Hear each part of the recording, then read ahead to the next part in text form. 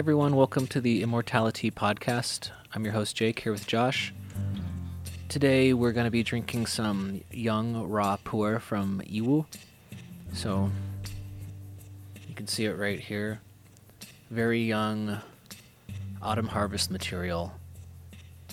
So, what's distinct about this kind of tea is, first of all, that it comes from Yunnan, which is the biological birthplace of tea. Also, that it comes from very old tea trees, talking in the range of 100 to 300 years old. So, let me get this started. If you've never had if you've had a Pu'er, you've probably had something very dark and earthy.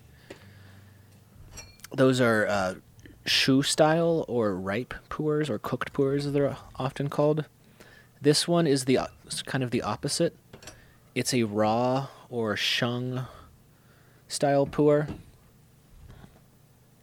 So it has not undergone any kind of fermentation process yet. The reason that Shu Pu'er came about was basically to imitate the flavors of raw Pu'er that they attain after maybe 30 or 40 years of wet aging. So this one's going to be very different. It won't be fermented at all. It was only harvested a few months ago in the fall of last year. So it's going to be a little closer to a green tea, but with some very notable differences. So I'm just going to give it a little shake just to heat up the leaves. I'll hold it up a little for everyone to see. Should be very nice big leaves. You should be able to see some buds in there, along with some bigger leaves and some stems.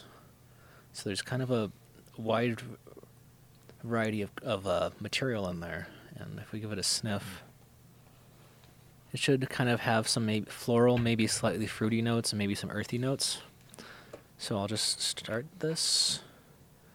And again, this is a tea that I'm going to rinse. You might not need to rinse these necessarily because this one's not aged. However, like with oolongs, it's going to take a couple of steeps to really get up to speed. So the first one's just kind of to get it started. And I like to just pour it into the cups first to get the oils everywhere, and then throw them out. So you get a nice little layer of tea oil down in the cup. And wow. Yeah. Any questions so far, Josh? No. So that's the rinsed leaves right there. And I can actually smell it from here. Very sweet, fruity, grassy, pungent. So how long are you going to steep this one for? 5 or 10 seconds. It's just kind of starting. So on the first steep, maybe you can go a little longer.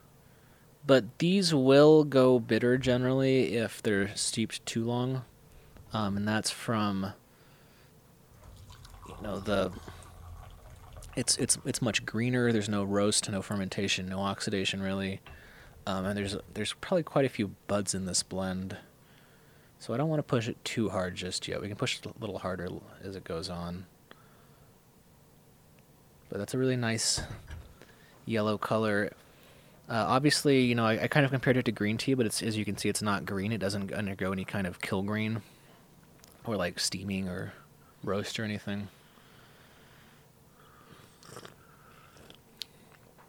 These tend to be kind of more or less just picked, dried, rolled a little, and then re-dried and pressed into kegs. So, and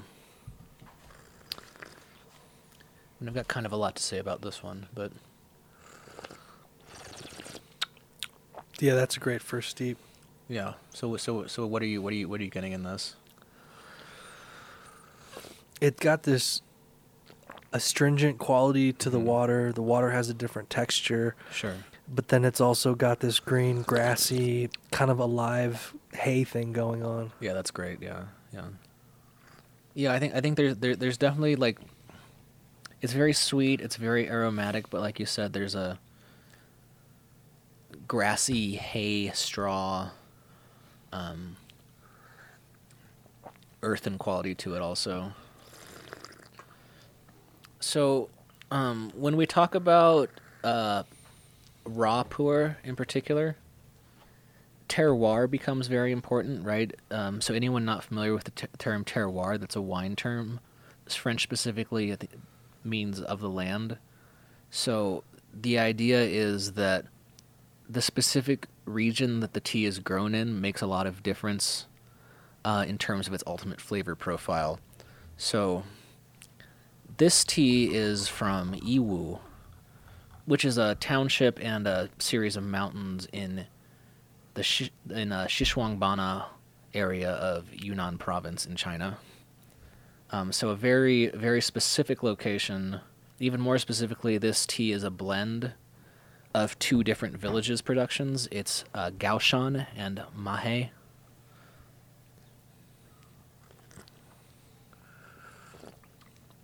So a blend of two very specific villages. And Yiwu teas, they definitely have that hay quality like you were talking about, Josh. They tend to be floral, light, aromatic.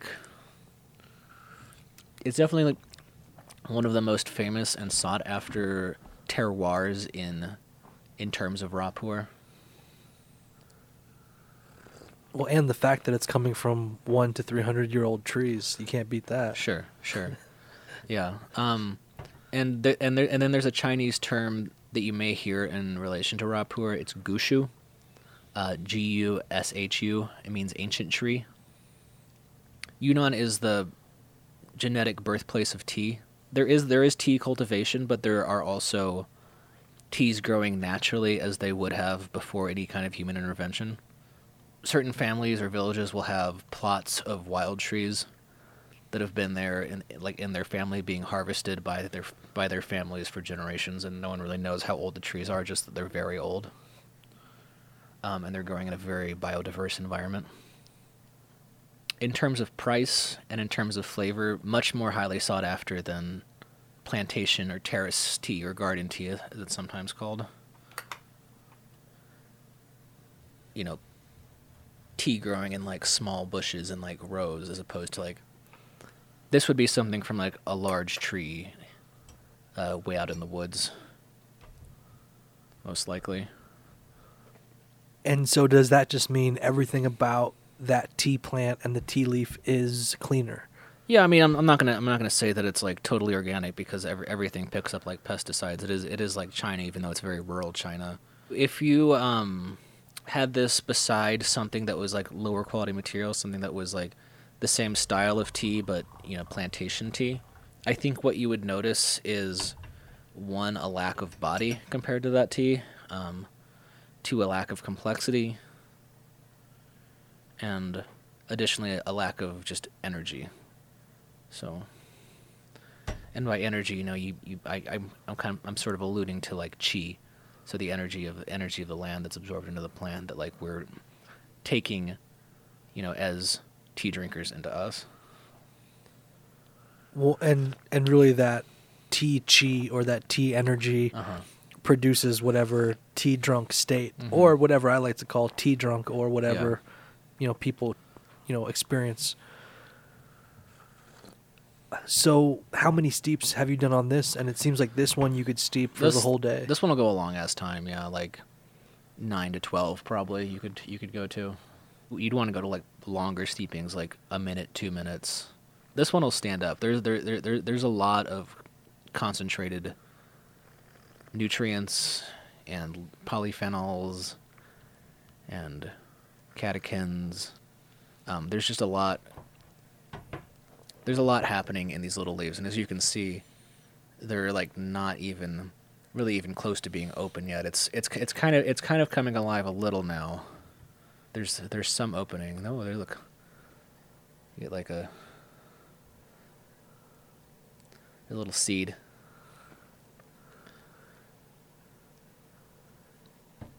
But it's gonna open as we steep. And flavor will just become more and more evolved. Kind of rinse this out. I find that the raw pu'ers definitely have a deeper energy. I mean, it's great. It's an energy that you can get stuff done with. Mm-hmm. It's like that calm focus. Mm-hmm. Yeah. Although I will say I have drunk too much pu'er one time. Oh, you go crazy, right? Yeah. How would you describe tea drunk on Pu'er? How would you describe that feeling of tea drunk on pu'er or just drinking too much? So what's interesting to me actually is that I feel like I do get different kinds of tea drunk with different kinds of tea. With these, with the raw Pu'er, I feel like a specific energetic quality that's maybe like more oriented in like the crown. Or like the, you know, it's very like upward. It's upward going. It's definitely like a high. It crosses the blood-brain barrier. There's something about it. Sure. Well, I mean, I think that's like, I think it's like a metaphysical quality personally. But like, I mean, there's definitely a lot of caffeine, a lot of L-theanine. There's a lot going on just chemically and psychoactively, but. I don't know. I mean, it's just for me. Also, there's something that in this that I can't really attribute to just caffeine and polyphenols. You know. Yeah, it's definitely the age of the plant. Because what I try to remind myself is, when was the last time you touched anything over 100 years old? Yeah. Let alone drank. Consumed something. Yeah. It's nice. You can see. And so the leaves opening a little. These are still very fragrant leaves. The what, Josh? Oh, and so this cake of pu'er was pressed for Trident. Oh yeah. And because of that pressing, they used a variety of leaves, right? Or so like, here, I'll show you guys the cake. It's got our logo on it. So this one was in partnership with YiwuMountainTea.com. Philip Lee. Runs that. He's one of our contacts in Yunnan. And then let me open it up a little. So there's the cake. Very like nice, like stems, buds, leaves. Very pretty cake. Lots of different material. Olive colored leaves. I can just kind of feel the oils coming off on my fingers. This is like such a sexy cake. Yeah, the flavor's getting stronger, more astringent. So sometimes you might want to actually, in the middle when you're steeping these, I find you might want to reduce the steeping time before you bring it back up in the later steepings. Just kind of a taste thing. Well, this one's definitely gotten a little astringent, a little grassy. Definitely a lot of oomph, right? I mean, there's a fruity quality like orchard fruit. Olive oil, maybe. Do you feel like you kind of like taste it a little in your throat?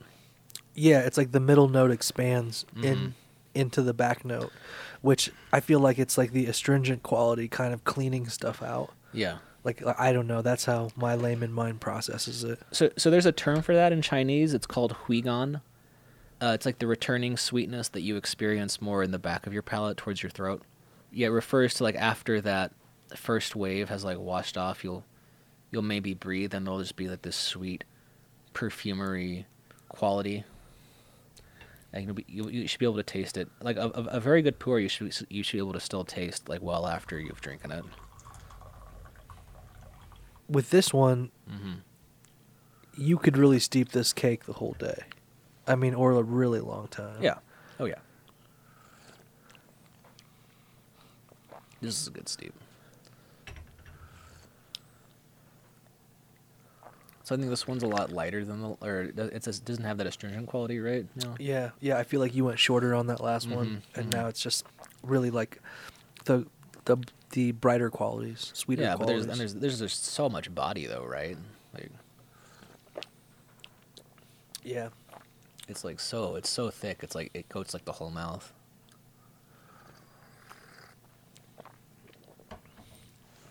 So what kind of tea drinkers do you think would like this tea? I think raw pu'er in general is not for beginners.